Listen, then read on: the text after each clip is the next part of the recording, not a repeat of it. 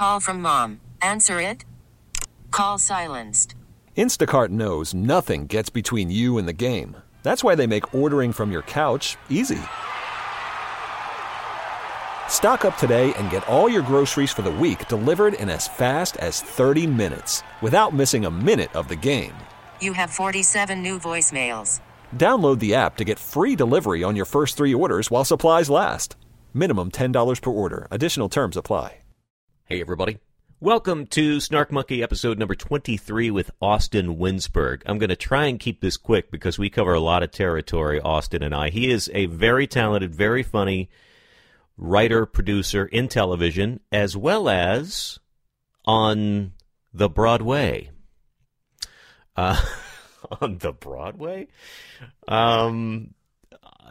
I was recommended, Austin, by a former Snark Monkey subject, Bob Kuchel, another very funny, very talented writer, producer in television. He said that Austin would be a great guy to talk to, and part of the reason was because Austin, at a very young age, 26 or 27, was given the job of running a show on network television, a show he pitched and got sold and ran for 2 seasons with some very frustrating processes along the way.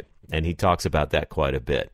He has certainly continued to do very well for himself since then, but it's a good story, starting from the mean streets of Brentwood, California, college on the mean streets of Providence, Rhode Island, a little bit of Catskills musical theater summer camp in the midst of that, some finger banging. John Stamos is involved. Not in the finger banging. I don't think so. I don't know. You'll have to listen to find out, won't you? And a lot of stuff in between. And also coming full circle to realize a dream, I guess, of putting a musical on the Great White Way. We cover all that and more, and he gives you some really practical advice in terms of breaking into the business, despite the incredible frustrations of trying to do something creative in a world that sometimes doesn't know what that word means. Pretty great stuff. And also the search for happiness. Oh, God, we do cover a lot, don't we? We find the meaning of life here. It's Austin Winsberg, and we laugh a lot. Very, very funny. You got to check this one out. Snark Monkey number 23. Enjoy.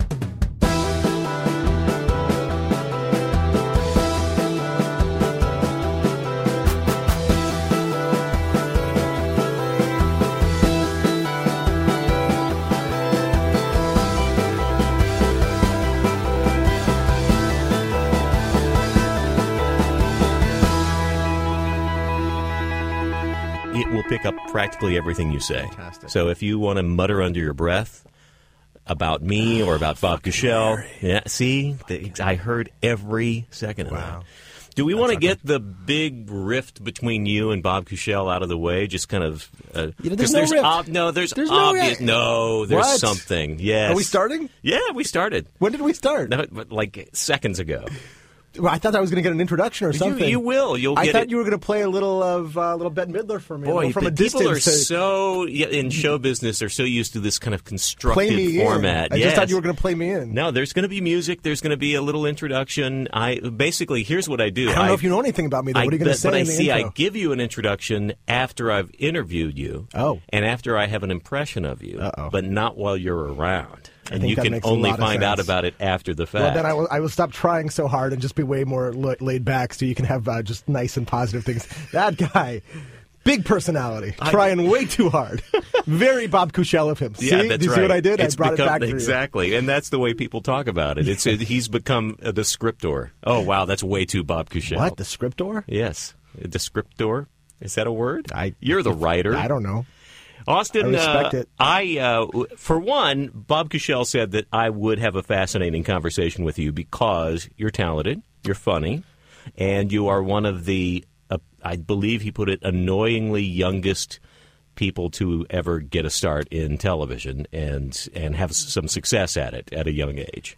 Yes. Is Maybe that one or two accurate? one or two of the things he said may have been true. Right. No, I did. I think one of my dubious claims to fame was I had my own TV show on ABC. I think at 26 or 27. So I think I may have been the youngest showrunner in ABC history.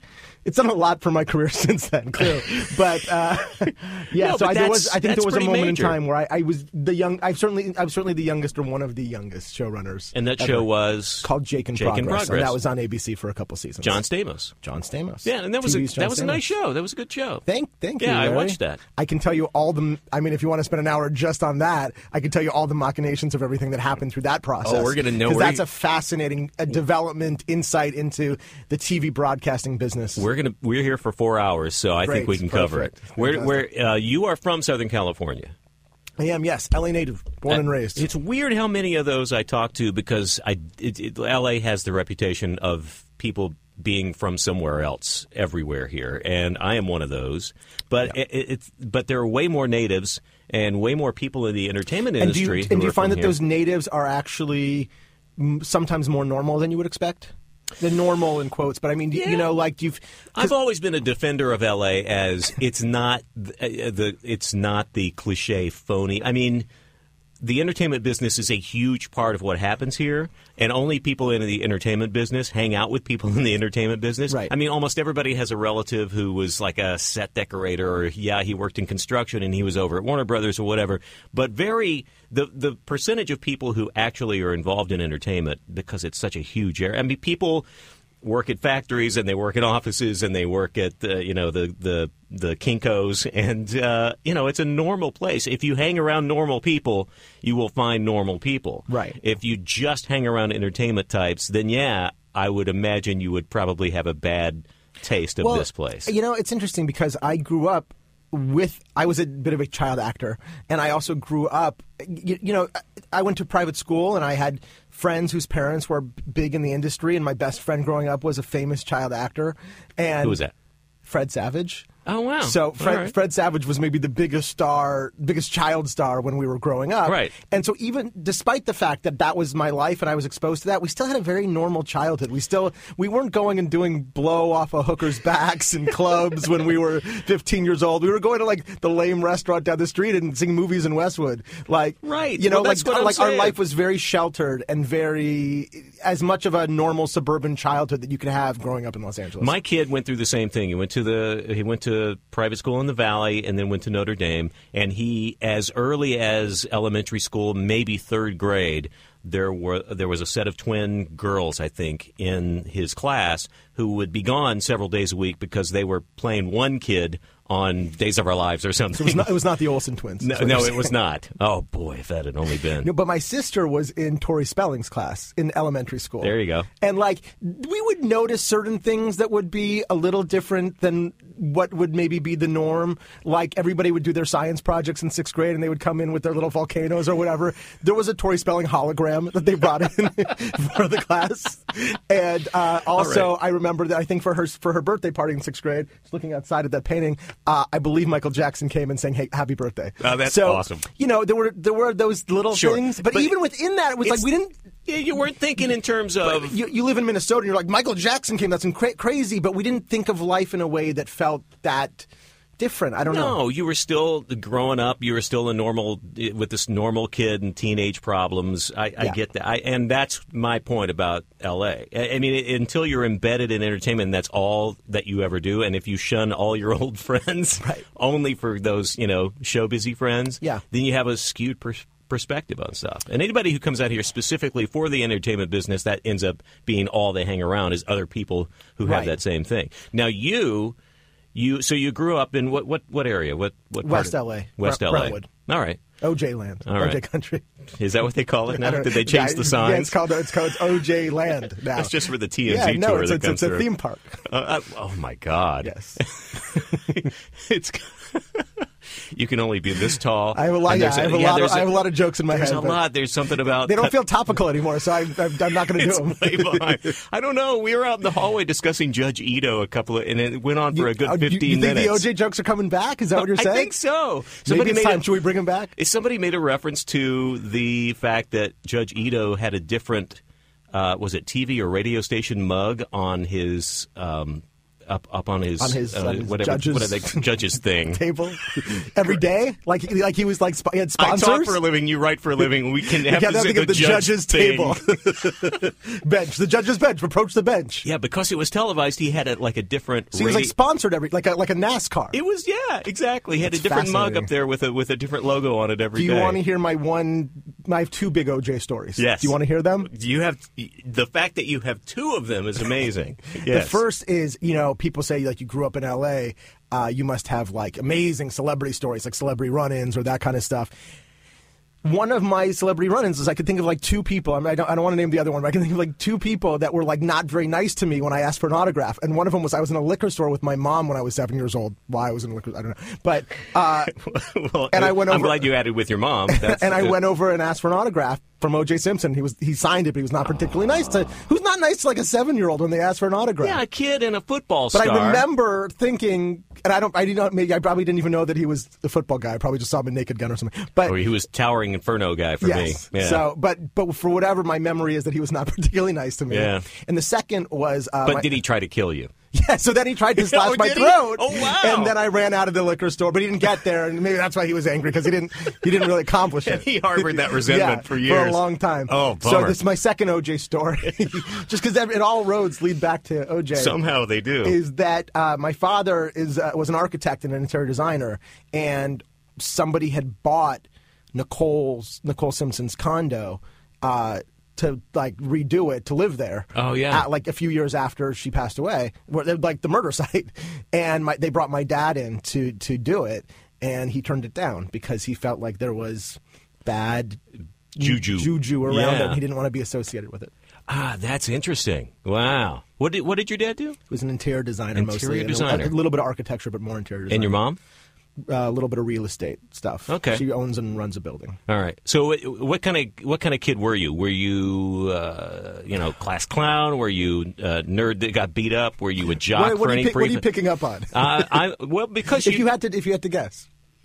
I think that you were smart. Okay. I think you were you hung with the smart kids. See, when I classify myself, I never fit into that clique. I was the dumbest kid in the group of smart kids, is how I like to put it. Okay. So I'm getting that vibe. Yeah, thank you. So I was able to kind of cusp into other areas. Uh-huh. Never a jock really, but I knew him and I made him laugh and that kind of thing. You're a floater. Yeah, absolutely. Maybe a sociopath. Maybe I was just codependent. I needed to please everybody that was around me. Well, that sounds like me. I had a lot of issues. Yep. But I would say you were a very smart guy, that maybe there was athletics early on in your life, but I don't think you were a full-on nerd. I think you were liked and likable, at least at that point. And you before it all went south. Yes, clearly you're not now. But you were and maybe in drama because of the child actor because I mentioned the child actor thing. So I gave a little bit of that away. Yeah, not far off. I mean, the athletics. I played tennis. That was my main sport. All right. Maybe that's a little. That's a little bit of the Southern California thing. Like we played tennis. We all had to do something. The Jews have to do something, and like we don't like contact sports, and so we would play tennis. So I played some tennis. All right. And Jews play tennis. All right. That's allowed. I think I was. I wouldn't say I was part of like the popular clique because there was that was sort of the jocks and like the mean girls. Really beautiful people. I was a floater. I was friend. It was important for me to be liked, and I was kind of I always want from this is the therapy coming in of wanting to be liked by everybody. But yeah, so I was friends with lots of people. I had a core group of friends, but I think that sort of ballooned out to being friends with lots of people in different groups. I was very active in the theater community at school. Yeah. I was in my school. I was a prefect, which is kind of like being senior class president. We would run the assemblies and be in charge of the prefect. Is that a common term? At my high school, it was called. That sounds like European, like something out of some sort of. I feel like it's like a boarding school thing or something like that, or maybe there's a European quality to it. But for whatever reason, my school had 4 prefects, which would be the guys who were in charge of student council and running the assemblies, and so. But you have to get voted on for the school to be that. So that was the school saying, "We accept you." We pat you on the back. I had a similar thing. I was like a president of National Honor Society or something. You had to get up and make a speech, and I remember making people laugh, and so I honestly believe that's why I got the job, which I promptly reigned over the National Honor Society, membership. And did nothing. I don't think I did anything, really? But it made for a nice letter on my jacket at the end of the year. I did a lot. Were you very active? Very active. I was very lazy. Very active. I believe the year that we were prefects, I believe that we started the school carnival that year that's still around. I believe there was some sort of talent show night that may have been created that year by us that might still be around. Did you have a cause? Were you trying to invoke change in the school charter as an active prefect? Do you have a mission, a vision?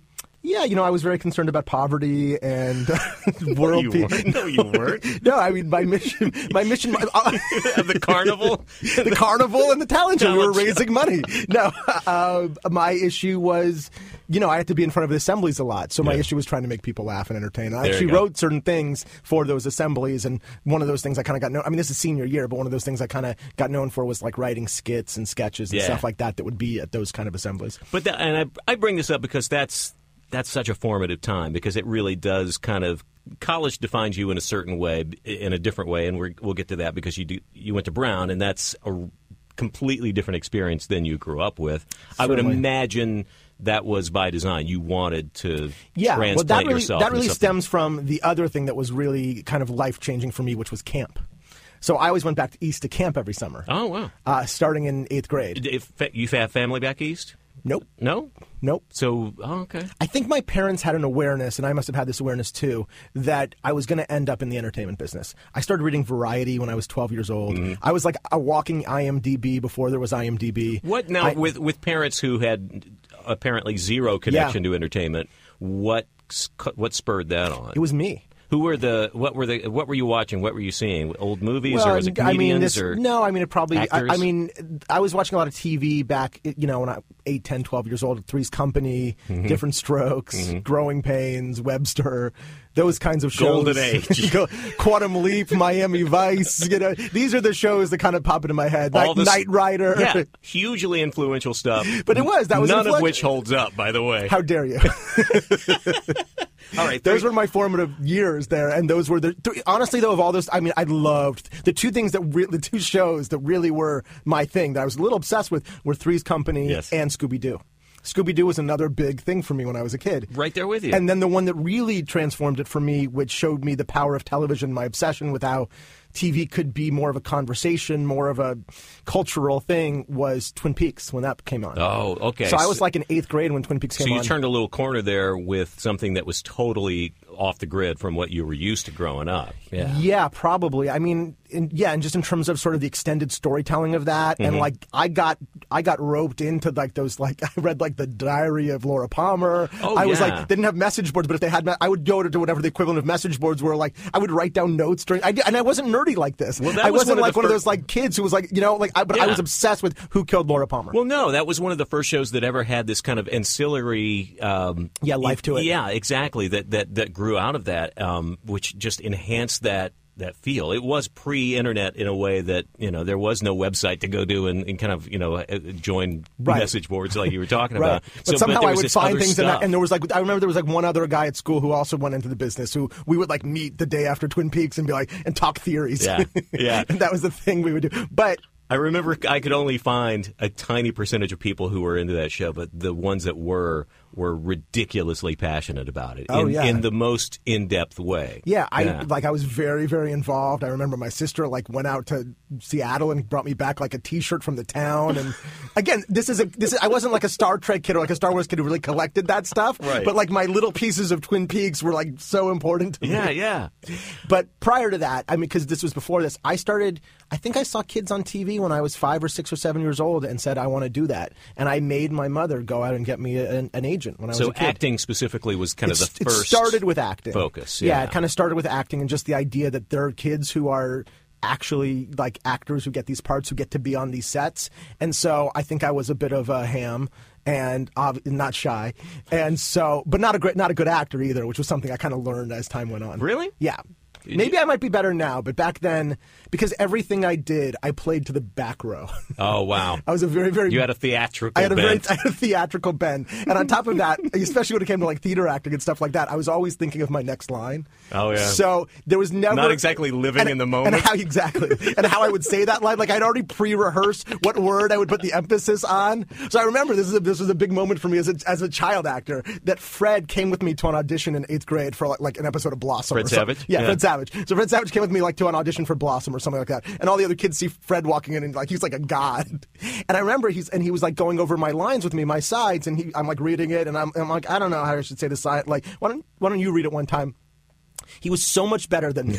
And not only was he better, but he gave like 4 different readings of the same line where literally I only heard it one way in my mind. Right, and they were all great. Every reading was completely like justifiable and interesting and different and like told like a point of view and told something specific about that character.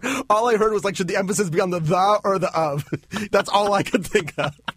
So I would always get like far enough because I was like competent enough that I would make it to the callbacks. I was like callback kid. So everyone was like, there's something about him. But then when they put me with like the real actor kids, like every audition I went on was against Seth Green. Seth Green was on every audition I ever went on. Did you book anything? I booked a bunch of commercials, and I got anything we would have seen. National stuff? I mean, like a Rice Krispies commercial. Yeah. Like, what does your Rice Krispies say to you? You know, like a Ryder Trucks commercial, a Duncan Hines chocolate chip cookies commercial. All right, so you're making bank as a kid. Yeah, I was doing okay. You're bringing in some doing money. okay. And then I got a couple guest spots on a couple TV shows. My other big claim to fame, or my big wound as a child, was I got fired from Punky Brewster. Now, see, I saw this reference because I did do the research on you. Beyond the IMDb, there is a. I mean, you've probably told that story a lot before, but I not on a podcast. I need to hear it. Okay, so because it seems like, honestly, and again, talking about a different golden age of television, it seems like it would be hard to be fired from an episode of Punky Brewster. One would think. As a 10-year-old, too. What does a 10-year-old have to do to get fired from an episode of Punky Brewster? You would think they'd give a 10-year-old a lot of leeway. You would think. Yeah. So either, a couple of theories here. You don't know why. Well, I have a theory in my head of why I was fired. Let's just say version 1 is I was so bad with my lines that they're like, we cannot make this kid work. But I think it was version 2, which was, and this is a little bit of that other like side to me. First of all, I had a huge crush on Soleil Moon Frye. Oh yeah. So whenever I was in a scene and like Soleil would be like on one part of the set and I would be on the other, somehow throughout the scene I would figure out a way to like move close to her. So I wasn't really following the blocking. So you ignored all blocking. I ignored all blocking. The other thing was I distinctly remember the director telling me to like stand here for something, and I said something along the lines of like, wouldn't it be better if the camera was over there? Something about how, and to this day, I still think maybe my camera angle was a little bit better. Yeah.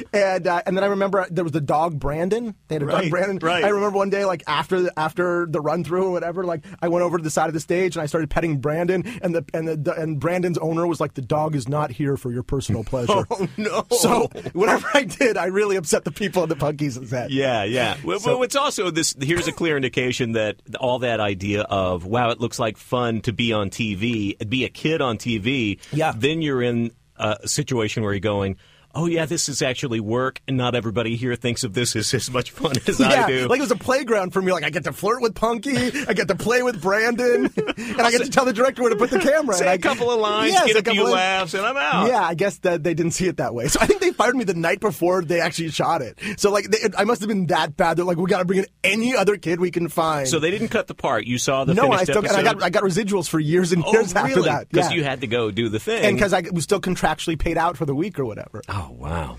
And I had a small part in the movie Ghost Dad with Bill Cosby, and Sidney Poitier directed that movie. Bill Cosby. Notoriously terrible movie. Terrible movie. Yes. Yeah, is that the way Leonard's? I guess Leonard Part 6 is considered the pinnacle of bad Bill Cosby Ghost movies. Dad was certainly not far behind on that list. Yeah.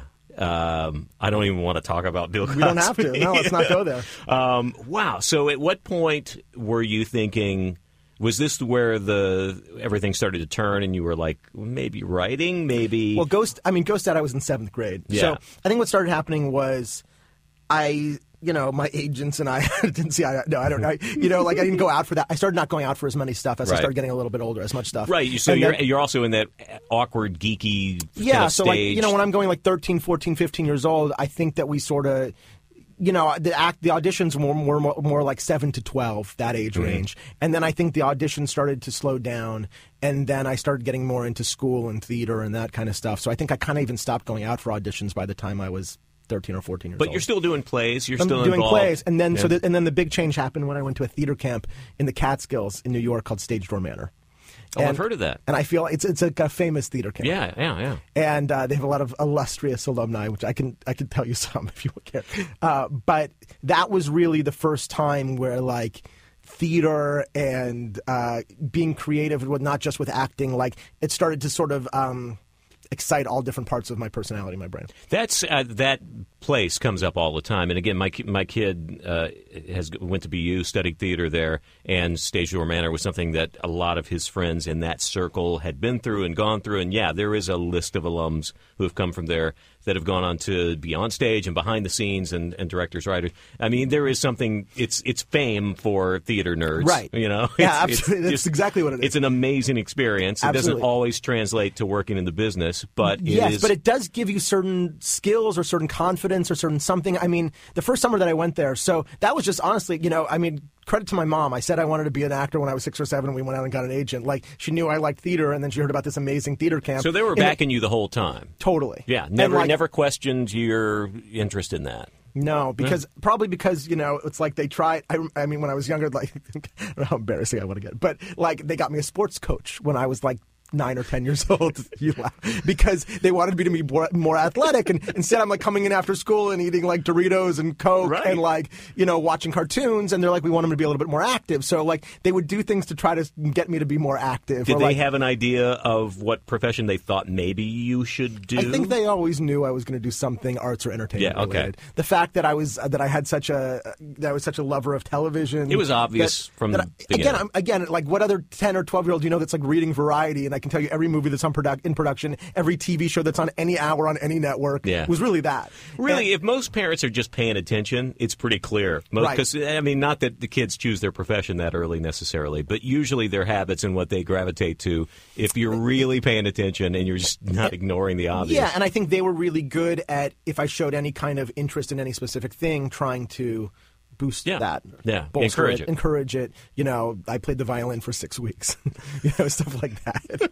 That I didn't like the way my chin and the angle was, so that went away. So I think we had a drawer of like my parents' broken dreams.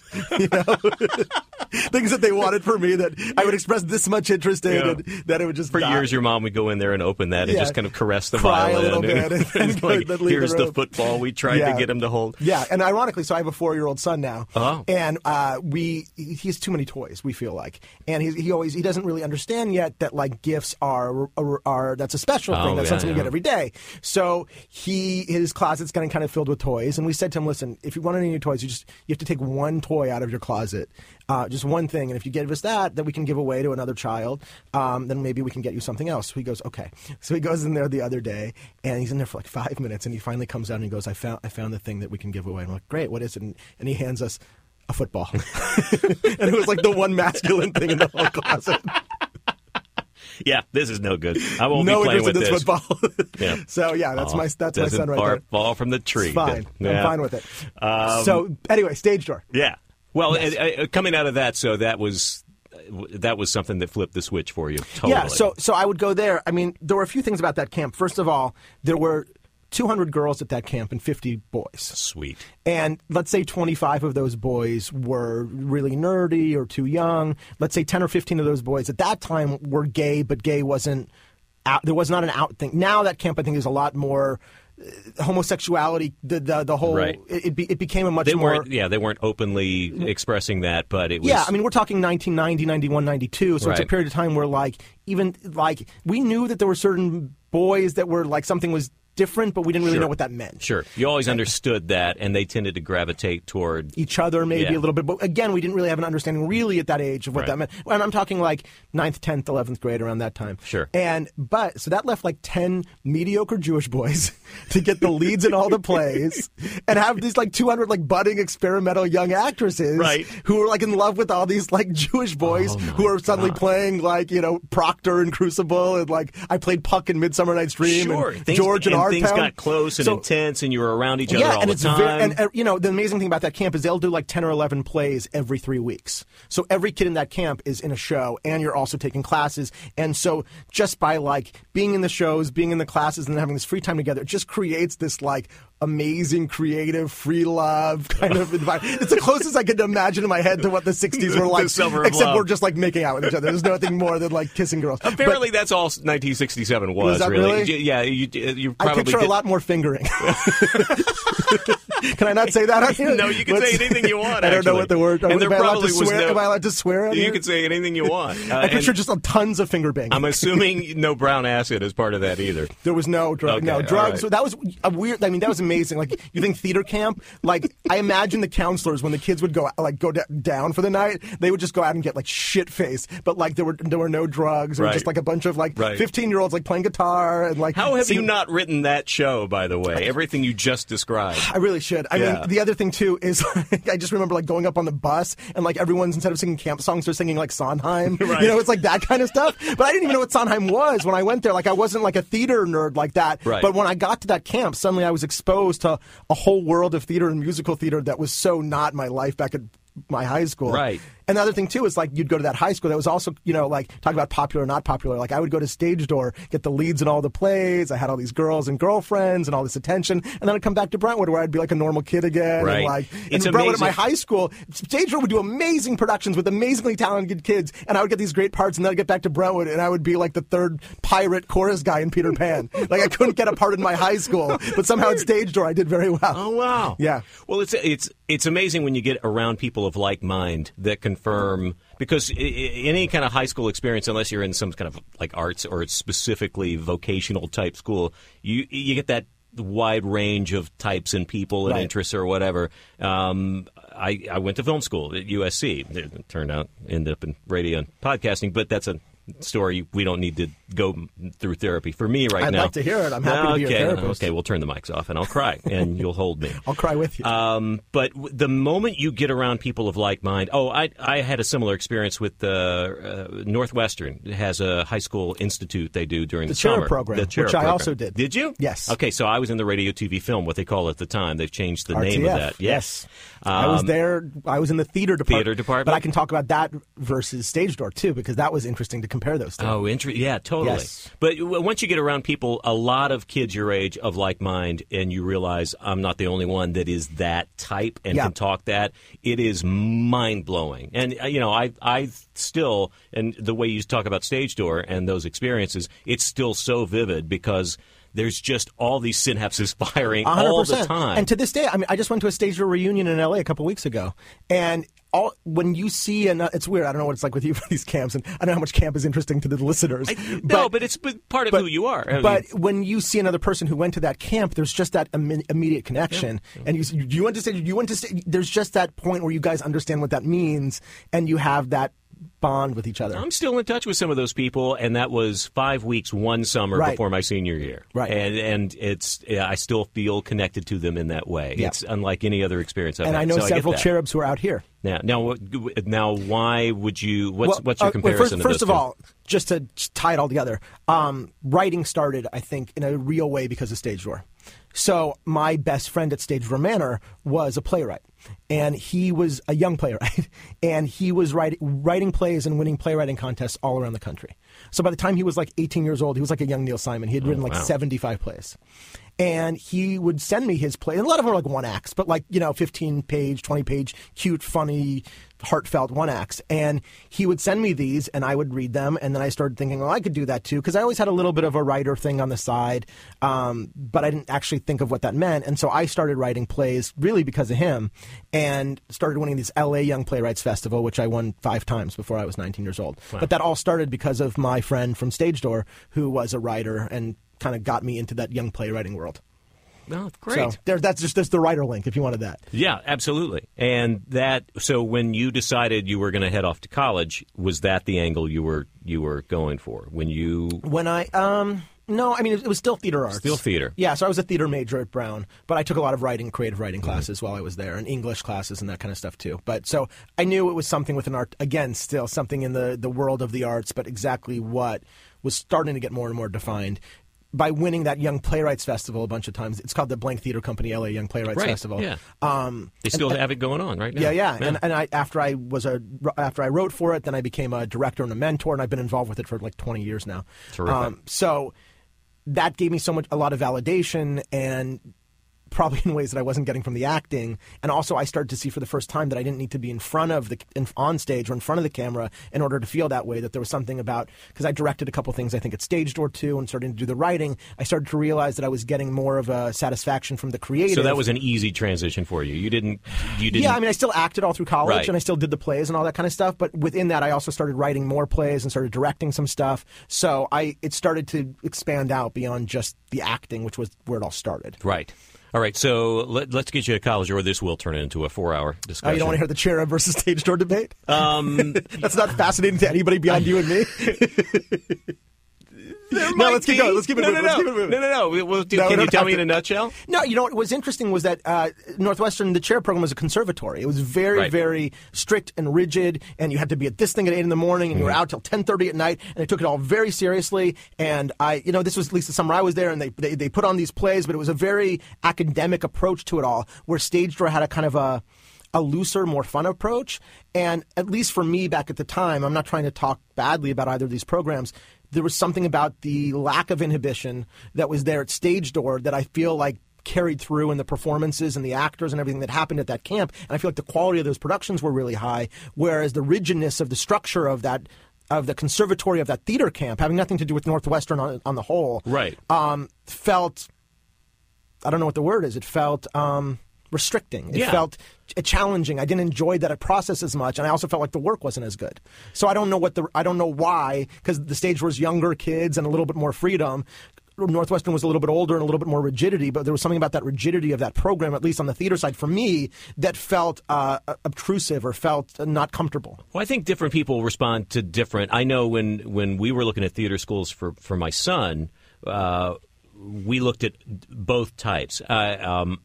And BU and he got into most of them. BU and Rutgers and Carnegie Mellon and all the conservatory style ones that had everything laid out year by year. He totally responded. He was like, I need structure. I need to be told what to. We went up to Bennington in Vermont. Are you familiar with Bennington?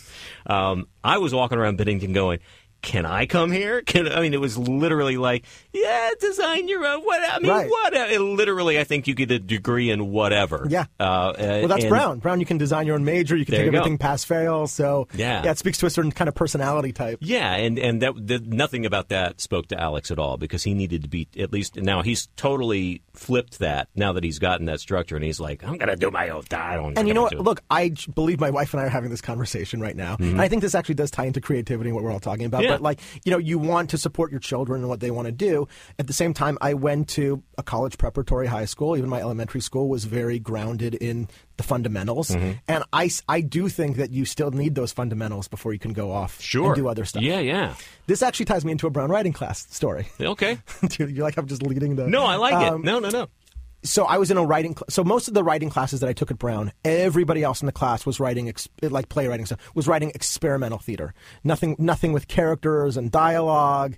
I was like the one guy who was writing that stuff, and they hated me for it because they hated anything that was mainstream or commercial or remotely traditional. Yeah, right. like I took my intermediate playwriting class. I remember on one of my plays or one of my scenes, the teacher wrote at the end of the thing like, "You should be a TV writer," but it was not a compliment. Right. It was clearly at that age, I remember in film school, because I was the same way. I grew up with TV, and that mass appeal entertainment was what I wanted to do, what I went to school for, and I was at USC, which was touted as the Spielberg School and George Lucas and all that, and you could count on almost every screening. There was going to be the one incest story. There was going to be one suicide story. Right. There was just this heavy drama. Look, we were 19, 20 years old. We didn't know. But from at least that you crap. had stories. Like everything in Brown was non-linear and hypertext and stuff I didn't even know what it was. And they would attack me. This was what the LA kid was not like, because I represented everything that was bad and commercial in their minds about coming from Los Angeles. Right. So every class I was at Brown was a fight, and we could talk about what that was like. But what was interesting was in this particular class, so everybody was writing all these really experimental out there stuff. And most of it was really not good. But there was this one guy in the class, I wish I remembered his name. There was this one guy who everything he wrote that was very experimental and different was amazing. But I firmly knew and believed somehow that guy knew all the fundamentals, that he actually could write a normal screenplay or a normal story, but was choosing this as his way to tell it. Right, because he had already learned the structure and the basics of how to tell the story, and then he started drama. to build on that. Right, so he was playing off. It's like Picasso. If you see early Picassos, you see these drawings that he did when he was 10 years old that were these still lifes or whatever that are unbelievable. And he was so far above and beyond that he got bored and started changing it into geometric shapes or whatever. Right. But he knew how to draw a still life. And I felt like 8 of the 10 kids who were doing experimental stuff in the theater class didn't understand the fundamentals. But the one guy who knew the fundamentals, who was still doing experimental, was so far above all those other people. Yeah. So I do think you have to know the foundations of anything to then say, well, I'm not going to do that. Yeah, I mean, whether you have to appreciate the bare bones of what got that art form to where it got. Right. I mean, and I experienced the same thing. You know, we did a silly. Chris Black was my film partner, who's working on a thing with Kirkman, the Walking Dead guy, and you know, is running some shows now. And we did a very silly little short film about Santa Claus getting shot in the middle of the night. Great premise, perfect for a little 16-minute short, while other people are trying to do literally incest rape dramas in 16 minutes. We had this silly little conceit that we had been shooting Super 8 movies forever on our own. You know, he was in Toledo, Ohio. I was in Odessa, Texas, and I was doing World War II epics in our alleys in Texas. It was we only shot what we needed. We used the allotment of film. We got it edited in time. We met our deadline. We screened it. It was funny, and then we got accused of not taking ourselves seriously by the teacher, or by the class, by the feedback. You had the entire Norris Cinema Theater on campus give you written feedback on it, and we got so much negative because we didn't take the course seriously. And it's the same thing. It's like, no, we really did. I mean, we wanted to make a good, short, funny film that was your tone and your voice and what you wanted to do. Yeah, we did exactly what we wanted to do. Well, you know, some of that maybe has to do with academia and also being the that age just hubris of that age of, you know, why aren't you trying to break ground? Be important. Yeah, and say something important. I've never been one to be inclined toward depth. So that was never an issue for me. Anything No, not at all.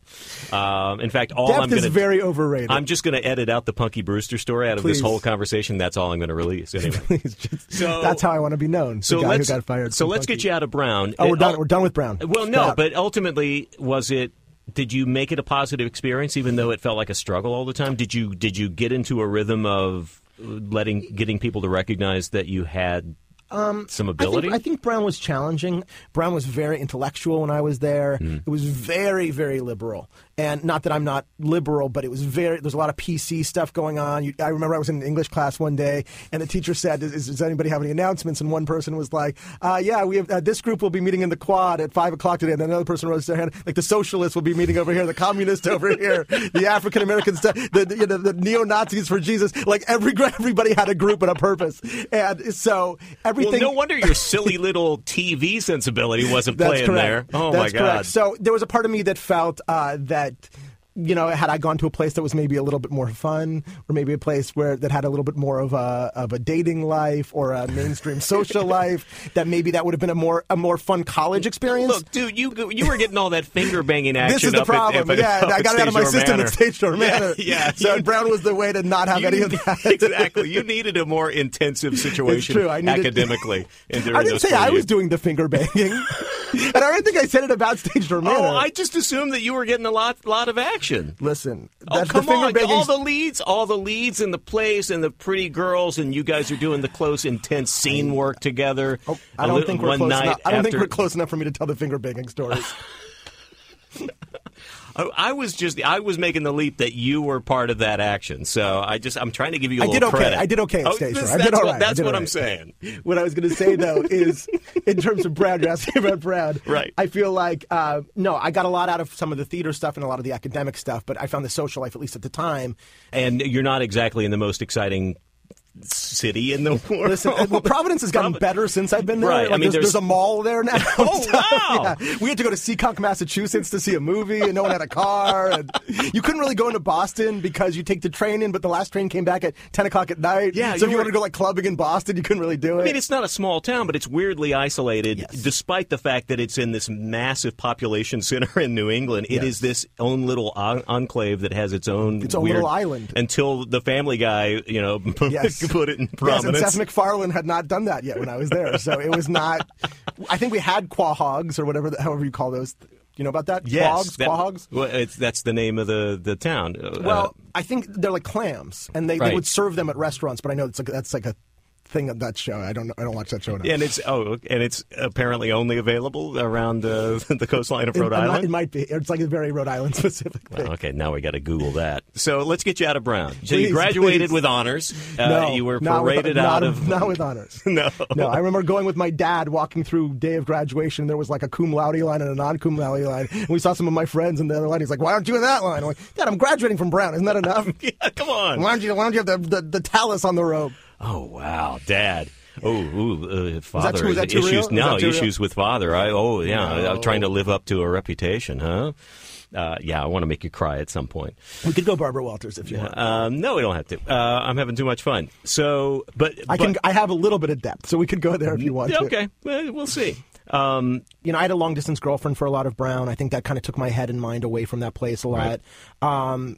But it was, I remember it just being challenging. It was challenging, but something kept me there. I didn't transfer. Right. And I think I was really stimulated by the academics and stimulated by the theater scene. And I acted in a bunch of plays. I directed a big play there senior year. So I was very involved in the theater stuff at Brown. And I would imagine the sensibility of walking out of the door there is that, well, it's time to go to New York. That's where you go after you study theater at Brown. There's probably some of that, except I had done internships for a few summers back in L.A. with Brown alumni in the entertainment business. So I had worked at production companies. And having done 2 or 3 summers of that, and knowing that was something that I thought I wanted to do, I instantly... So you had much better connections back here right away. Yeah, but again, those connections were literally, I had 2 or 3 connections because I had, through Brown alumni, I had gotten these summer internships. Yeah. And working at production companies, and then I became, and these 2 guys in particular kind of became like big brother mentor figures to me who I worked for, who one of them was a writer, one of them was a producer, but they worked together at the time. And I came back out to LA and I said, "Do you guys know of any job stuff?" And one of them knew that somebody was looking for an assistant at New Line at the time. So I got a job almost right out of school working as the assistant to the senior vice president of production at New Line. Did you have swimming with sharks moments there? Or Yes. Did you? Yes. God, wow, that is not a cliche. I mean, everybody I've talked to at a certain level in the motion picture industry, that where there is that pressure and there's that money flying around and there's that guy who is that personality, there are way more of those than not. Those seem to be the rule. Certainly not to the extreme of physical abuse or whatever, but you do not get treated well in those assistant jobs. It was especially since my boss at the time had worked for Joel Silver, and he had worked for, I think, a couple other guys who were of that ilk. So I think he grew up in that environment where you sort of you follow what you saw, and I think there was a bit like of having the abusive dad, and you basically take on the traits of that. I think you take on some of that hazing, and it also. It teaches you how to, if you want to be one of those guys, it teaches you, we would roll calls all day long and we would do, I was on it. I very quickly, and that's not necessarily my personality, I learned how to function in a very, with a lot of product coming in, a lot of phone calls coming in a very high productivity kind of way in that space. So did you sense high stakes there, or is that all just kind of created? Is that just what was interesting illusion? when I was working at New Line, I was there when Michael DeLuca was still there. Okay. So I was there kind of the tail end of the DeLuca reign at New Line, and I don't know if you know anything about sort of New Line at the time. It's before it was bought out by Warner Brothers. Right. And there was still a feeling, this was kind of the tail end of it, but there was still that feeling that it was kind of its own independent rock and roll kind of, it still had a bit of a looser They quality. had a good run of some high profile successful small films, and that was what year are we talking? We're talking like 98, 90. I probably started 98, 99. So that is the tail end of a truly kind of these independent outposts that were jamming. And DeLuca would come in jeans and a T-shirt, and he's running this company, and they're everybody kind of wants to work with New Line because they were making cool movies, and so there was kind of there was not a corporate feeling to it at all. Right. And my boss, the year that I was there with him, he got 10 movies made or something that year. I could list some of these movies for you. Some That's of them, incredible. like some of them didn't come out or only got released on video or something. But the amount that was happening, they and got to be greenlit around and they it, got made. they got greenlit and they got made, and to sort of be there on the ground floor to see that process and see how it was happening was very eye-opening. In a good way, in a positive way, or just both. to have an understanding of Well, it. to have an understanding for sort of how the system works. Right. And I think I got, it's one thing to read Variety when you're a kid or Entertainment Weekly.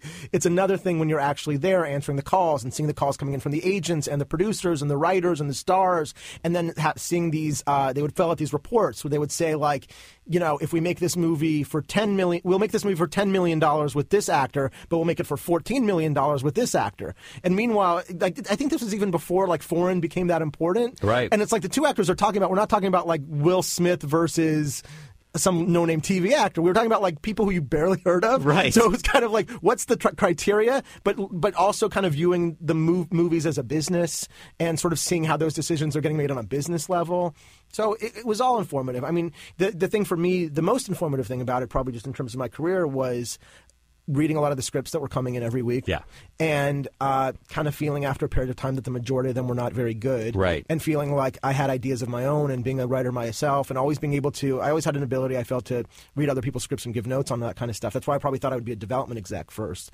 But there are a lot of good writers that come out of script reading. That tends to be one of the first jobs doing coverage for at major studios or small or for producers or whatever. And you learn a lot by seeing how poorly some are written. And also it's weirdly encouraging, not that you wish anybody, ill will with their project. It's like, good luck, I hope you get better, but you just recognize there are very few really, really good stories and really, really good scripts out there. Absolutely. Yeah. I also felt, too, at the time that, my boss, this is before iPads and stuff, he'd go home every weekend with 15 scripts.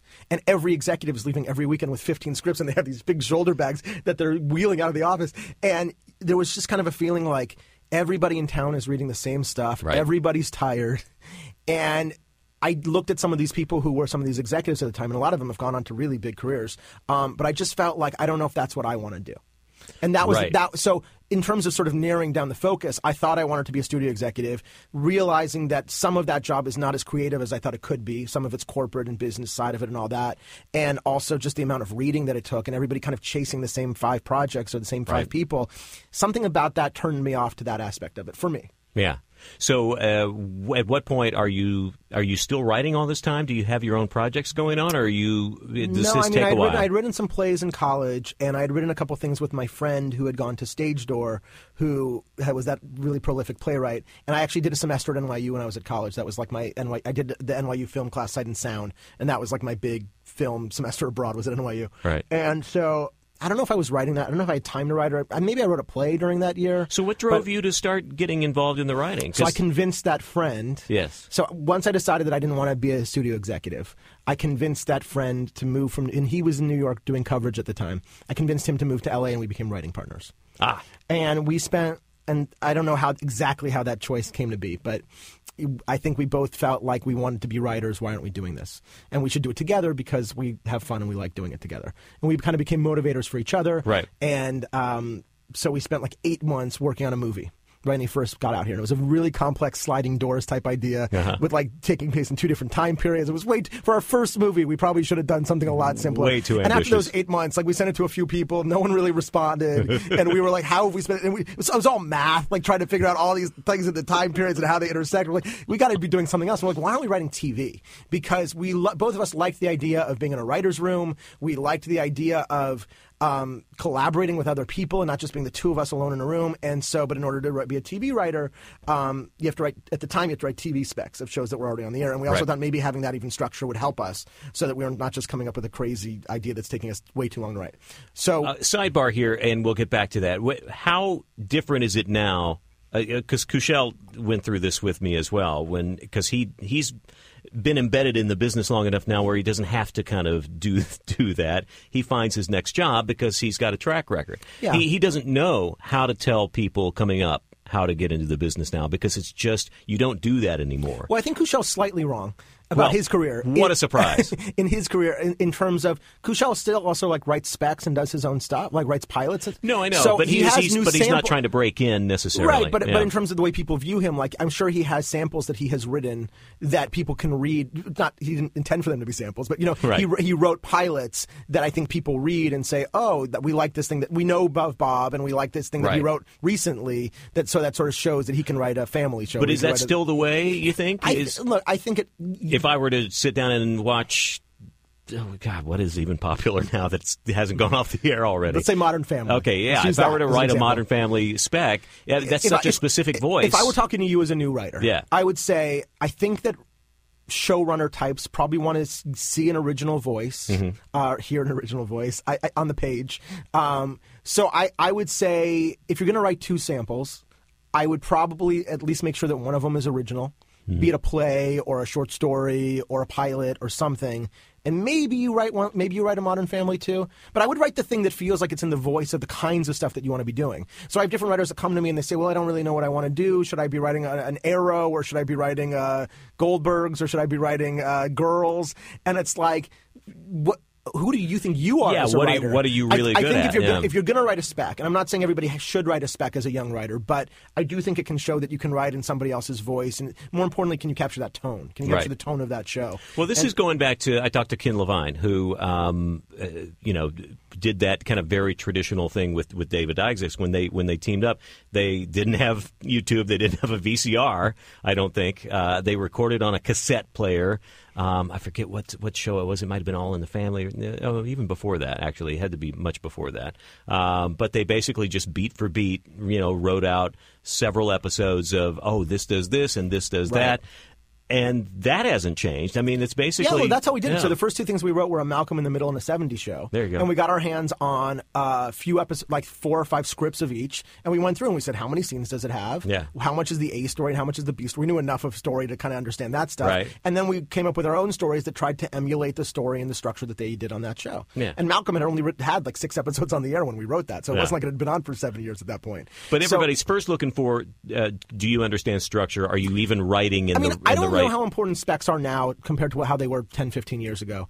I think, by specs, I mean spec episodes of shows that are already currently on the air. Existing shows. I think that there is value in having at least one of those in your repertoire, and just to show people, and I think it should be reflective of the kind of thing that you want to be doing. So if you want to be writing an hour-long drama, you shouldn't be writing like a crazy FX. You shouldn't be writing Archer. Right. So, but if you have an Archer sensibility, I think you should try to write some. If you're going to be writing a spec and you feel like Archer closely matches your voice to some extent, write an Archer. I don't know if Archer is the right example, because you probably want it to be something that people know or are familiar with. A little more mainstream, maybe. Yeah. And then if you're going to have 2 samples, then they also can't be that different from each other, because I think what everybody's trying to look for is like, who is this writer? Like, what is their voice? So I think if you want an original thing and something that is another thing, you at least want them to sort of have some sort of correlation. No, good. Both be comedies, both be both have a little bit of edge to them, something like that. Yeah. I got a great Friends episode I'm going to put out there. That's that sounds great. It's on every day, 9 times a day. Don't tell me that's not current. No, that is not dated at all. Wrote that with Bob's sister, actually. Did you really? Yes, I did with Lisa. You guys might want to update it a little bit, see if the references still hold. You don't think the is that your final vibrating? Answer? You don't think the vibrating pager B story is? No, I like it. I don't even know how I think you guys are change onto that.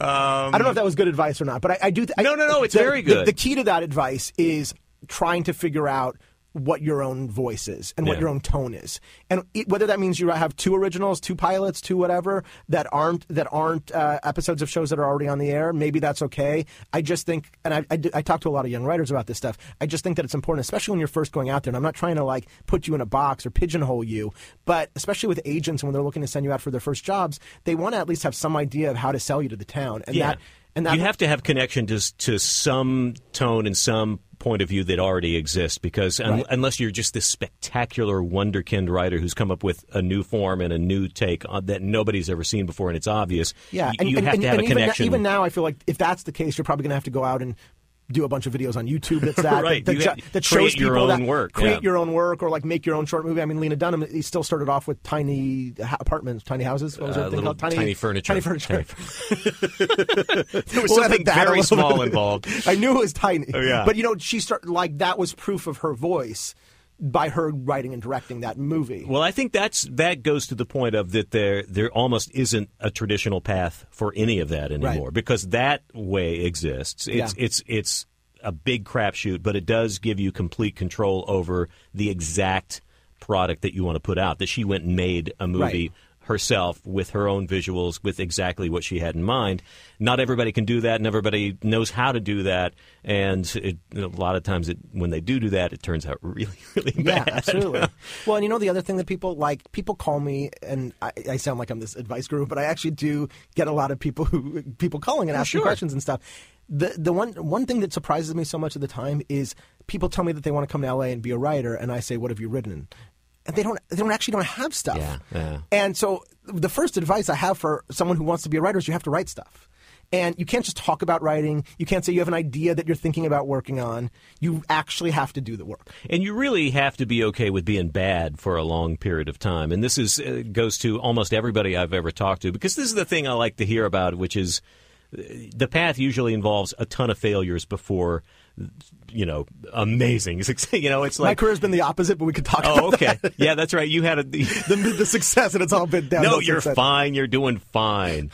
But yeah, you have to be okay with being at least mediocre for a long period of time before things start to really make sense. I'll tell you the other thing that you have to have, and this is the other thing I tell people when they ask me to read their stuff, especially younger writers, is I will read your stuff, but most people's, but you can't and Austin's address is but you can't get defensive with me if I'm giving you my thoughts or my notes. Right. Because that's also a very young writer thing, which is I had it when I won the Young Playwrights Sure. Festival. Like, I thought my first draft that I wrote on the page was like, brilliant, and we will not change this one word. And then I remember this. So this is actually something that happened with the Young Playwrights. When I was a kid, I had a play that was 96 pages long. And by the time that we put it on, it was 56 pages. And we'd cut 40 pages out of it. And the first year that I did the festival, I thought my words were gold and we couldn't change anything. The second year, I learned the value of rewriting.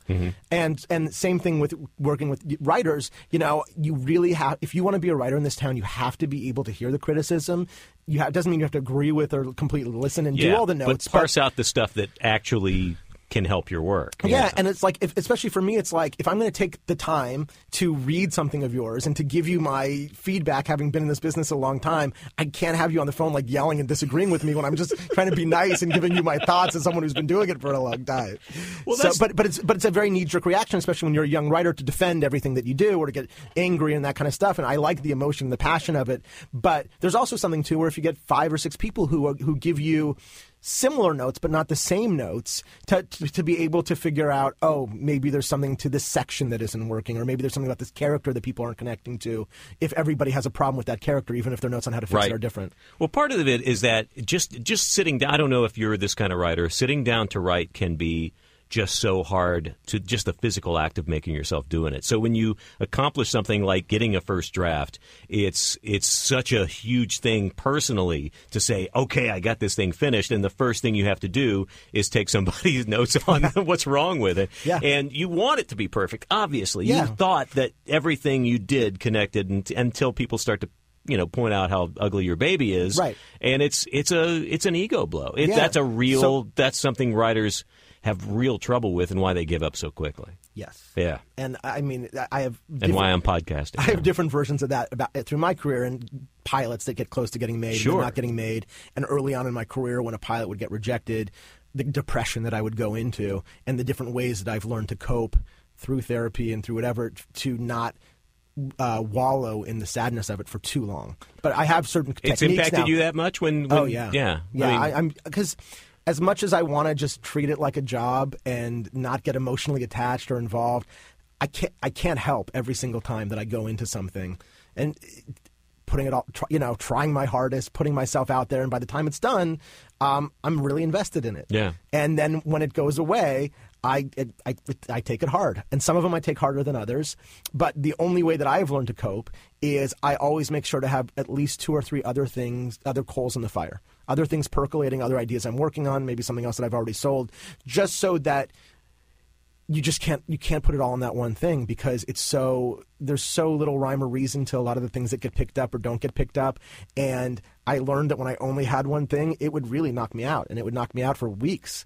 And it would I would not be able to work or function. And as a writer, all you have is your ideas and your output. And so it's important to keep going and persevering. And part of that means not being so beholden to that one thing. Not taking it personally is probably the hardest thing for anybody in any part of entertainment or whatever. You can't not take it. If you care, and I think most people care, you can't not take it personally. There are some people who are more those journeyman writers who can kind of just come in and treat it like a job and clock in at 8 and clock out at 4 or whatever, and that's they got their work done for the day. But even those people, I still feel like some of them feel burned when the thing doesn't go. I would think so, right? The hardest thing, and this gets more into the emotional side of it, is not having your self-worth wrapped up in validation from the industry. Yeah. And that is a very, very hard thing for people who are like to be people pleasers, who have been told from an early age that they're talented and pretty and that everybody likes them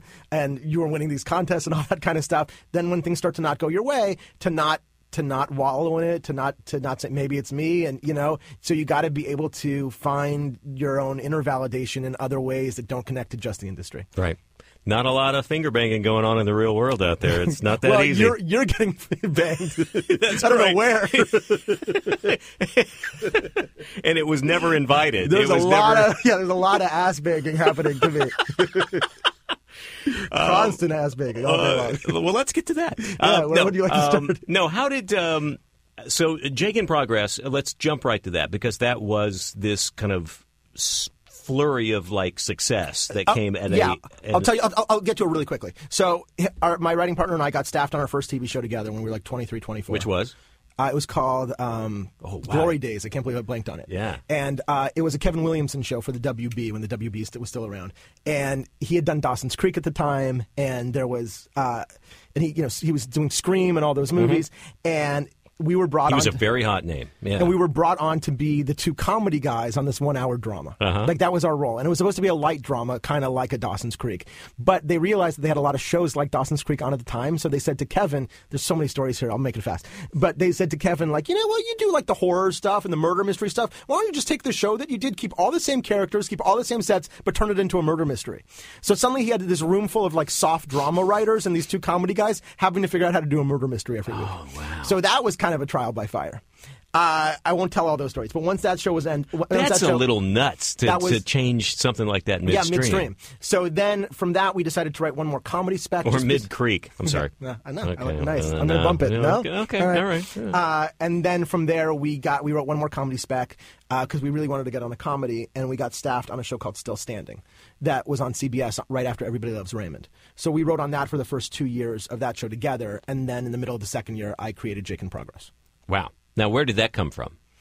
Jake in Progress just came out of 24, had been on the air for a year or two at that point, and I just thought it would be funny to take all of the stakes of 24 and the visual style of it and everything and apply it to a romantic comedy. Now, how remarkable was it in your mind, or was it? Did it just kind of come together really too easily, in retrospect? Click. Yeah. So what happened was I had this idea to do a romantic comedy version of 24, where each season was going to be one big day in the life of this couple. Right. So season 1 was going to be their first date. Season 2 was going to be their wedding day. Season 3 was going to be the birth of their first child. And you would put all the stakes of everything that could go wrong on that into a romantic comedy premise. And I sold it to 20th because I had kind of a little deal with 20th because I was already on Still Standing, which was a 20th show. And then we heard that John Stamos was interested in doing TV. And originally I thought the lead was going to be a 27-year-old Jew. But let's make it for, I thought it was going to be me, but let's make it for, let's see if John Stamos is, and he was interested. And then John Stamos got on board, and Brad Gray, who was his manager at the time. So suddenly it went from this, I'm a story editor on Still Standing, to going to meeting with network presidents with John Stamos and Brad Gray and 20th. And at the time, I thought, oh, this is what happens. Yeah, this is just the natural progression. Yeah. So you weren't intimidated by it. It was just like, here's the next step. Well, I was excited by it, and I also felt like this is what I want to be doing, and so this feels right for me. This is what I thought at the time. And yeah, I mean, and pinching myself a little bit, but and I'd been on Still Standing, which was a multi-camera comedy, and it was a very conventional multi-camera comedy, and I felt like that didn't really feel like my voice, and so I was excited to try to do something single camera and romantic comedy-ish, which felt more like me, a little more Woody Allen-y, James L. Brooks. That was kind of the world that I wanted to be living in. So the instant validation that I got from that was, in retrospect, surprising, but at the time, I think it was just... it was the goal. I mean, it was the goal. You wanted to create your own show that was your voice that you had control over. So, and it happened. Right. So, excited, right? But you embraced that, and you're like, okay, here we go. Here we go. And then I wrote it, and then they picked it up, and then we made the pilot, and then the presidents of ABC got fired. And then a new president came in, and he said, he brought us into his office. I think this is before the upfronts. And he said, I'm picking your show up for 13 episodes, but I want to lose the girl and I want to lose the 24 concept. And I said, the romantic comedy nature. And I was like, and the entire basic premise that you now remember, in designed 24, it's all... Like the pilot ended with them leaving to start their date with like all these loose threads that had started for the night. And he's like, but we'll keep the pilot. And I'm like, well, how can we keep the pilot? Like, this is literally part one of like this serialized storytelling. He's like, that's the problem. So at any rate, I'm like, so what's the show? And he's like, well, like John Stamos dating girls in New York City. Who doesn't want to see that? And I was like, okay. I wish people could see the physicality of Austin doing the shucking and jiving. He's like, hey, but for me, like 26, 27 years old, like he's giving me 13 episodes on the air, and he is giving me a chance. And so then it became, how can we take this one thing and turn it into something else? Yeah. As we're doing it. Wow. And he didn't even believe we needed a second episode. And I was like, well, I still think we need a second episode that at least wraps up this night. And he's like, all right, fine, but I don't think you need it. And they ended up airing it 8th.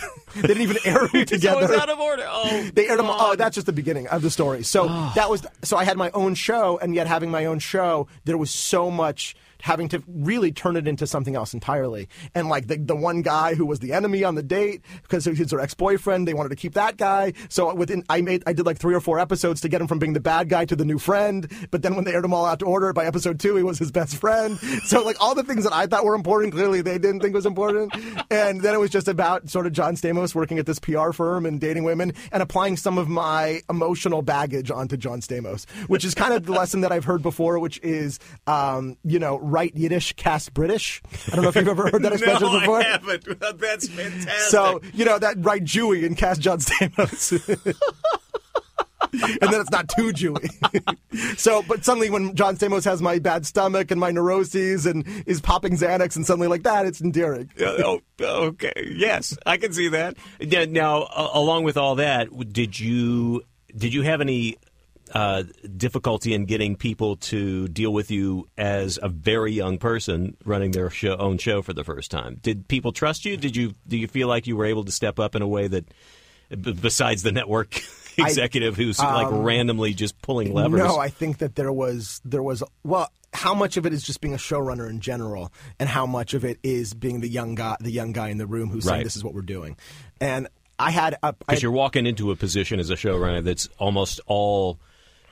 I mean, you're a manager. You're managing a group of people, and you're managing a group of creative people, and in many cases, very insecure people. Yeah, and I who think need constant validation about what they're doing is good. So I think if I were to do it now, I think there were certain things that I would do differently, and I think that. But did you take to that right away, or did you feel natural having to be in a position of telling people literally what to do? What I felt was I was finally utilizing all different aspects of my personality. Yeah. So what I felt was, and what I knew about myself was I never just wanted to be a writer. So I loved being in the editing room, and I loved being in casting, and I loved going down a set and figuring out how to fix in the moment. So I liked all those different aspects of it. But within that, I think there were things with, how do you run a writer's room, and how do you make all the writers feel like they're included and that they're valued and that we're all contributing the same. And if you have a disagreement with an actor on set, what's the best way to handle that where there's not hurt feelings? And politically with the producers and the network, how do you play the game? And this is true with anything that I've learned with all the pilots I've done since then.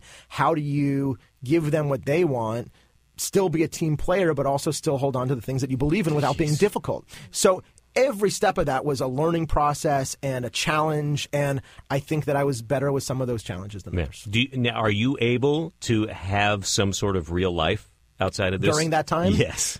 I mean, probably not a lot. Yeah. Probably not a lot. Were you involved at that point? Did you have? Were yes, you married? my wife was my girlfriend at that point. Okay, so that stayed in. Somehow well, we took a intact. break at one point, but I'm trying to remember where in the process that was.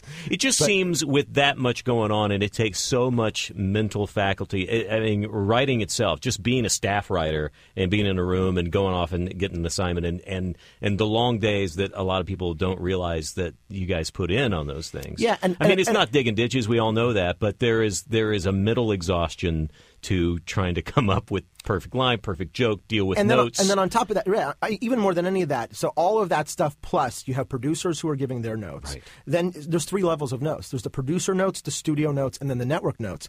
And sometimes none of the 3 are the same. Yeah. So none I of them remember correspond. that our producers would give us notes that would make us rewrite a script for 2 or 3 days that would then go to the studio and they'd say, why'd you change that thing from the outline? We like that. And then you got to go back. And then the network would say, well, now so, that's a constant dance that you're doing. And is somebody like Stamos at a level where he wants to have input and did he? No, Stamos was a producer on the show. And Stamos and I started. He had a name on the credits. He had a name on the credits and he took, to his credit, honestly, besides his actual credit, to his credit, he took a chance on like a 26 or 27-year-old kid. Yeah. And he was meeting with everybody and he heard my 24 idea. He's like, I'm going to go with the kid. And so that show, and this is what I've learned 10 years later, that show wouldn't have happened the way it happened without him being involved from the very beginning. My chest is tight just talking about and it's impossible now after hearing that this actually lasted 2 years. Yeah. I mean, it's crazy, but it's not atypical. I mean, this is the way shows get on the air. It's magical when things connect and everything works. It's magical that anything gets on the air. Even gets there. And then it's even more magical if something gets on the air and is actually good.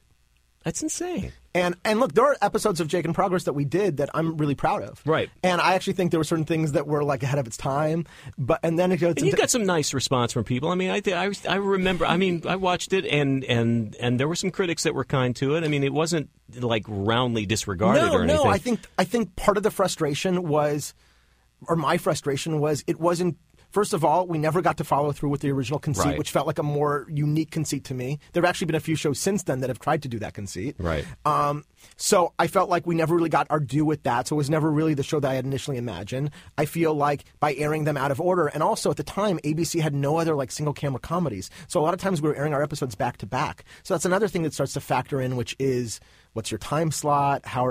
So we were on Thursday nights on like at ABC at 8 o'clock at night was another dead time slot. So there's all these other things that are out of your control. Right. So that's another lesson that you have to learn along the way is you can only do what you can do, and then there's so many things that aren't. Your... What the hell makes you want to stay in this damn business? This is why I'm in therapy. This is why I'm in therapy.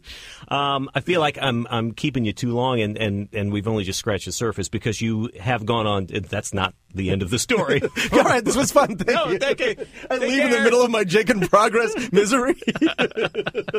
Did we cover everything in that? Because you said you could talk an hour about that. Not at all. I mean, no. what are we missing? What are the? No, I mean the biggest thing was just simply how you have to change, having to change on the fly, and how you start off with this one idea and what you believe to be a clear vision of what that is, and then you're getting a show made, but literally you've started a writer's room and you're like, all right, so now what are we going to do? Well, so on the heels of that, how difficult was it to have to deal with that show going away? Or was it in some ways a relief because it wasn't exactly what... No, it didn't feel like a relief. It felt like a disappointment, and it felt like a loss.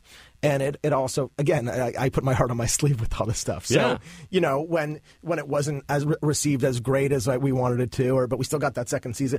No, it was, again, that was sort of licking the wounds and then kind of figuring out what's next. Yeah. And what was?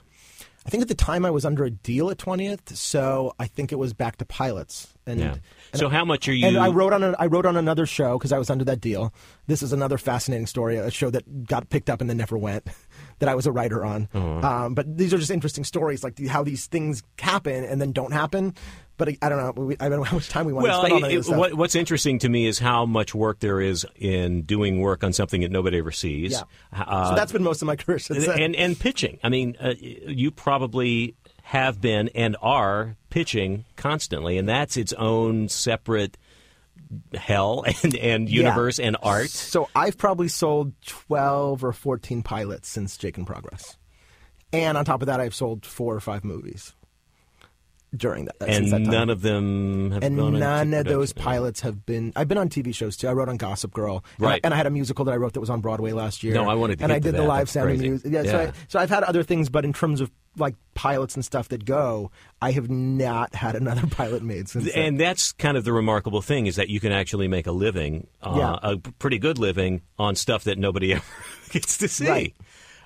Which is a strange concept. It's a strange concept, and it's also why it's so frustrating. Right. Because you spend 3 to 6 months on one of these projects, maybe more, and then all of a sudden, just one day, it just goes away. Yeah. And it's like because one executive read it and was having a bad day and said no.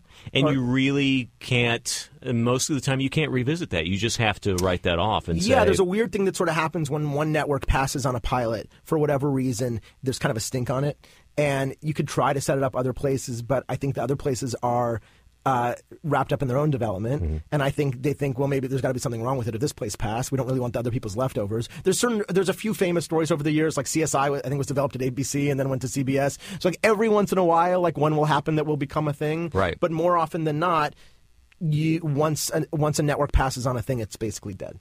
All right, so let's talk in just like quick sketches here. Yeah. Gossip Girl, good experience? Interesting. Again, body language changes slightly. Interesting. All right, it was a learning experience. No, very interesting to be honest. How does how old are you now? Or how? I'm 38. Okay, so how does a 30-something Jewish male write for that voice? Snarky. Yeah. Bantery. That's all it takes. Snarky and bantery. Yeah, okay. Yeah, no, you kind of capture. Again, I wish you could see the body language going on. There's just this thing going on. Well, you could. It was less the voice and the dialogue that was hard. The harder thing was learning the structural template of that show. Right. So that show has 4 or 5 storylines going on in every single episode, and every single storyline has a twist in every act. Right. So learning season-long arcs and learning how to be so plot-heavy and in that kind of way, which isn't necessarily the way my mind works. I'm kind of I like to think of things from a more emotional story place than we had jokes on the show that we should call the show at one point The Coincidentalist, because it's everybody. So much of that show was everybody overhearing a conversation they shouldn't be hearing. And so, but that's so girls. They do that. So gossip, yeah. Girls are always overhearing other girls.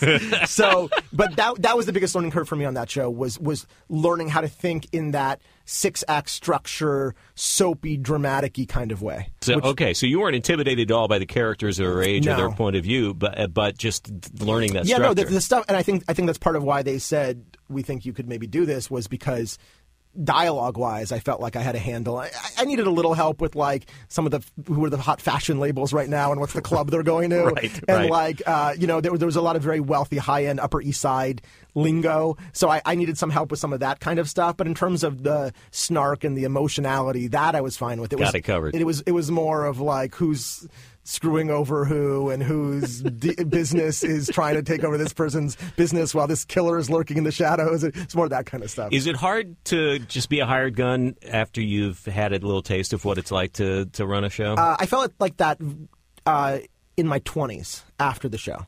I think that as time has gone on, first of all, it's so common now. People have their own show, and then the next year they're writing on somebody else's thing. Right. So I think back then there was maybe a little bit of, but that's ego. There was ego associated with that. Like, how can I go work for someone else now that I've done my own thing? To me, it's just about, and I think about this now when I talk to my agents about staffing or something like that, it really just comes down to, is it a show that I like and the people that are nice people to be around? But I think you as to have a career in this business, unless you're Chuck Lorre or one of 2 or 3 other people, you have to be fluid enough to go from your thing to other people's things and back and forth. And again, that kind of goes back to that idea of making sure you have different, coals in the fire, Right. which is like, I have no problem now going on somebody else's show as long as I still have the ability to develop my own stuff at the same time. How many balls do you have in the air, do you think, most of the time? Several. Yeah. Several, because I usually have one or two TV pilot things going. I usually have a movie thing or two percolating, and now I have some theater stuff at the same time. So, and I have a whole board now at home, and I have lots of ideas. So I always have lots of things. Do you have trouble focusing on one at a time? Do you get bored by something relatively quickly and have to go work on something else? Are you better when you have multiple things going on? I have trouble writing two scripts at the same time. Yeah. If something is an outline stage, if something's an idea stage, and I'm writing something, that's okay. Oh wow! But and I can kind of compartmentalize in that way. So I can kind of spend those hours on this writing the script, and then spend a little time on this other thing, or read that book that I wanted, whatever. But yeah, actually, the physical act of writing two scripts with dialogue and characters at the same time, that's harder. It's so immersive. I mean, I can see that. You really do have to kind of keep yourself focused. But there's kind of a way that I've sort of figured out how to do it where it kind of works out, where as I'm writing this script, I'm pitching this other idea. So just to make sure that the different things are happening at once. Right. I hate to gloss over it, but again, I feel like your viewers have turned off no. long time ago. Listeners, that's okay. I know you're a TV guy. First date. I mean, it's kind of glorious that this thing happened for you in a way. I don't want to say full circle because that sounds like your career is over. But the fact that you know something I don't. This whole thing is just a lead up as an intervention of sorts. Yes, your career in show business is over as of today. I knew it was just a matter of time. Almost anyone who has appeared on this podcast believes that, actually.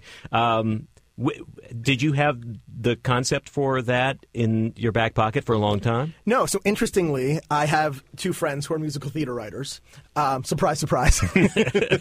And for years, we would just get together and have lunches and kind of talk about different ideas, and they would talk about the stuff they were working on. And they were really Disney guys. So they were doing a lot of stuff for Disney theme parks, for Disney cruises. They had done like some Disney direct-to-DVD movies. And they had also been spending a lot of time working, doing a musical adaptation of the movie Secondhand Lions into a stage show. And they had been wanting to write something that felt a little bit more contemporary, that felt a little bit older and funnier. And so one day, like early 2010, we just sat down and we're like, we've spent all this time talking about ideas. Should we write a musical together? And for me, part of it, I mean, literally, with all these pilots that I've written and sold, you do them enough times, it literally becomes the definition of insanity. You do the same thing over and over again and expect a different result. Right. And it didn't matter if I was writing a multi-camera, a single camera, an hour long, a cable show, a network show, big stars attached, nobody attached. They all had the same end results. But the thing that I hadn't done in a long time is go back to theater. And I really felt like it would just be fun to write a musical. There was no other agenda behind it. There was no idea of selling it or putting it on Broadway. But how freeing was that? Just to go, okay, I'm just going to do this fun thing with these friends that I know who I respect their talent. And it was actually one of the friends who had the idea. He reminded me of this the other day, that he always liked the original idea behind Jake in Progress, which was kind of a real-time date scenario. Mm-hmm. And he's like, what if we did a real-time date scenario but kind of made it a musical? Mm-hmm. And then we started expounding off of that and thinking of, what if there's a couple on a date, and what we're really hearing are all the voices in their head that we hear when we're on a date with somebody. Right. So, something happens that suddenly their best friends, they're chiming in on the date, or their ex-girlfriend or their therapist or whatever, and that turned it into a theatrical conceit. Yeah. And then we just had fun writing it. And we talked about all kinds of bad dating stories that we had, and what are examples of things that are sort of true to every first date, the first impressions, the awkward pause, the check, and we kind of figured out ways to musicalize all that. And so we wrote this thing pretty quickly, and then we did one reading of it in New York towards the end of 2010, it's called 29-hour reading, which is the actors come in on Monday. You have 29 hours to work with them over the course of the week, and they learn all the songs, a lot of times learning the music, and you get a little time with them to go over the scenes, and I directed it, and they stand in front of music stands for 2 hours, and they do your show. Right. And my friends, because they had a few connections in the musical theater world, invited 50 or 60 people to this reading that we did with some Broadway actors, and we got a few theaters and several producers who said they were interested off of that first reading. Wow. And one of the producers who was interested were the people who had just done Memphis on Broadway, that had just won the Tony, or maybe hadn't won it yet, I can't remember. And they had started Memphis in Seattle, because a lot of shows start out of town before they eventually end up in New York. And they said, should we see if this theater, the Fifth Avenue Theater, which is a famous theater in Seattle where a lot of shows have started, would be interested in maybe doing something with their show. And we're like, all right. So they sent it to the Fifth Avenue. Fifth Avenue said, yeah, let's do a 3-week developmental workshop. So we did this 3-week developmental workshop with them in 2011. That turned into a full-scale production that they did in one of their smaller theaters, like a 500-seat theater in 2012. Had this like 3-4 month sold-out run there, and from that they decided to move it to Broadway. So it was kind of this, in terms of musical theater, like most musicals, the gestation period is like 6 to 8 years. Yeah, and develops in many different places before it finally gets there. I mean, from kind of Genesis to Broadway was like 3.5 years. And again, it was a small show. It was a small show. It was 7 people in one set. And I kind of thought best case scenario, we would play off Broadway and be one of those like I Love You, You're Perfect, Now Change things. Right. And then runs for a long time. But because of Broadway financial models, which is a whole other area I could get into with you that I've learned about during this process, that actually off Broadway doesn't really exist in the same way anymore. Right. And when you have 7 characters and a 6-person orchestra, it's just too big to sustain off Broadway. Right. So, and there's a lot of reasons to sort of brand something a Broadway show to then get touring and licensing and all that kind of stuff. So, yeah, this thing that started off as just a fun little thing between us 3 friends became a Broadway show. That's kind of great. And that's, again, a learning experience because you, like you said, everything else kind of felt like it was rote at some point. You were doing the same. And here was a whim, basically, that just becomes this thing. Yep. You kind of want to find that again. That's your new drug now, right? Well, now that's how do I find that little? It happened this past year because I took that opportunity, and then I said, well, look, I've been wanting to direct for a long time, but I've been afraid of where to put the camera. Literally, it's not like talking to actors, or it's just does the camera. Really? You mean your Punky Brewster experience didn't give you encouragement? You would think so. I got the DP from Punky Brewster on the phone. Make it up to him. Yeah, I said, listen, buddy, can you help me out? Brandon sadly was not with us any longer, so we couldn't invite Brandon into the process. But I was able to get, so in terms of getting pilots made, I got a studio and a producer to give me money to go out and shoot a pilot that I directed.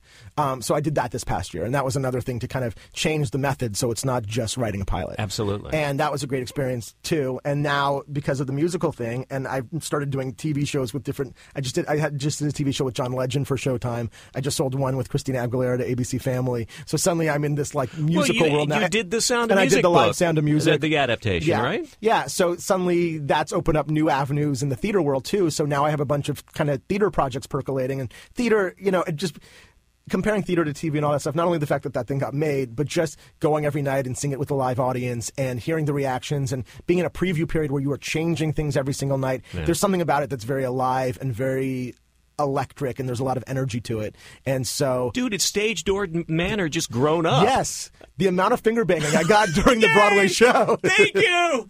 This is what I've been waiting for. This is the way we bring it all together. You cannot believe how much finger banging is going on Broadway. It is rampant. Rampant fingering up and down those blocks. Again, 48, 47, 46. I'm giving you so many ideas. They're right there in front of your nose. If you don't do finger banging the musical, I don't know what you're doing. Only if there's an exclamation point along with it. Duh. Yeah. I'll call up my friends and see if we can get on the first song right now.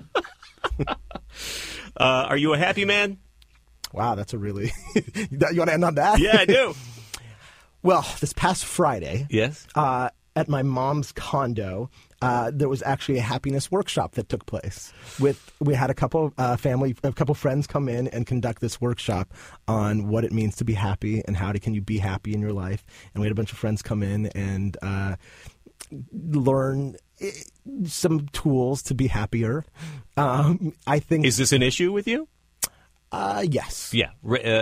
Recognizing when things are going well, or just understanding what happiness is supposed to mean? My therapist used to joke that I have anhedonia, which was the original title for Annie Hall, right? Which is an inability to experience happiness. Yes. I don't think that's quite true. I think that I have happiness.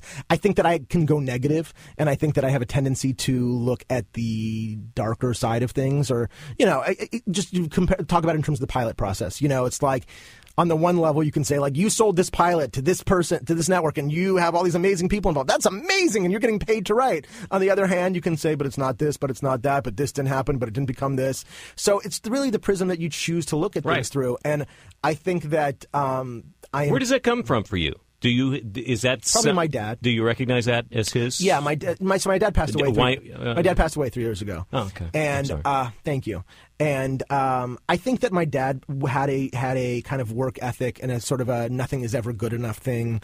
And I think you were in the wrong line at graduation. I mean, Right, there's an example of that. Yes, and I think he had that a lot in his own career. Like no matter what he had, he always wanted something more. And I think a little bit of grass is greener. And I think that part of that is good because it means that you constantly are striving and trying to achieve. I think the other part of that is it doesn't allow you to sit with what you have and be appreciative of what you have.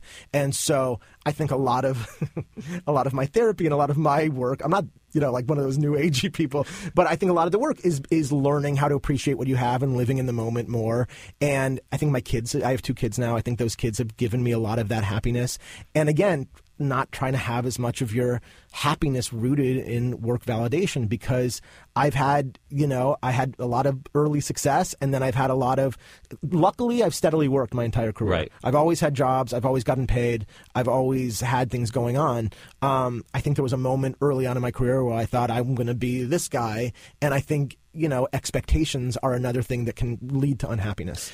Well, I think that just listening to this path that we just have gone through, the fact that you had this kind of flurry of that kind of success at a young age is probably a really good thing, and that you stayed with it, that it didn't drive you away when things didn't go the way that you wanted them to, because you've kind of got the hard stuff out of the way. Not that you've cracked the code necessarily, but now that you have a family and you've got the kids and you start to understand, that there are other things that you can appreciate more, and you had this joy of this Broadway show come together in a way that you weren't even thinking about trying. Right. And also, you start to recognize the longer that you do it, too, that it's cliche, but it's a marathon. It's not a sprint. Yeah.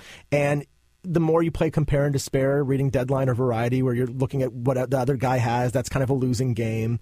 And I think that early success, then coupled with a lot of disappointing rejections, I think that brought on humility and brought on an appreciation for more things. So I still have moments. I mean, I had a pilot at Amazon this past that I worked on really hard for months with a big international director a few months ago, and we spent so much time. I did like 10 or 12 drafts, and I thought that thing was gonna get made. And then they called like 3 days before Christmas, and we're like, "Sorry, it's not happening." And that wrecked me for a couple weeks. So it's not. It's still there. It still exists. You still want these things. You care about these things. If you're an artist who cares, it's hard to lose that. But you can. But I think within that, you have to find balance, and you have to realize that. If you didn't have said that to some extent, then you wouldn't have some things to drive you just to, move on to the next step. Yeah. But to let that linger, that can eat you alive. Yeah.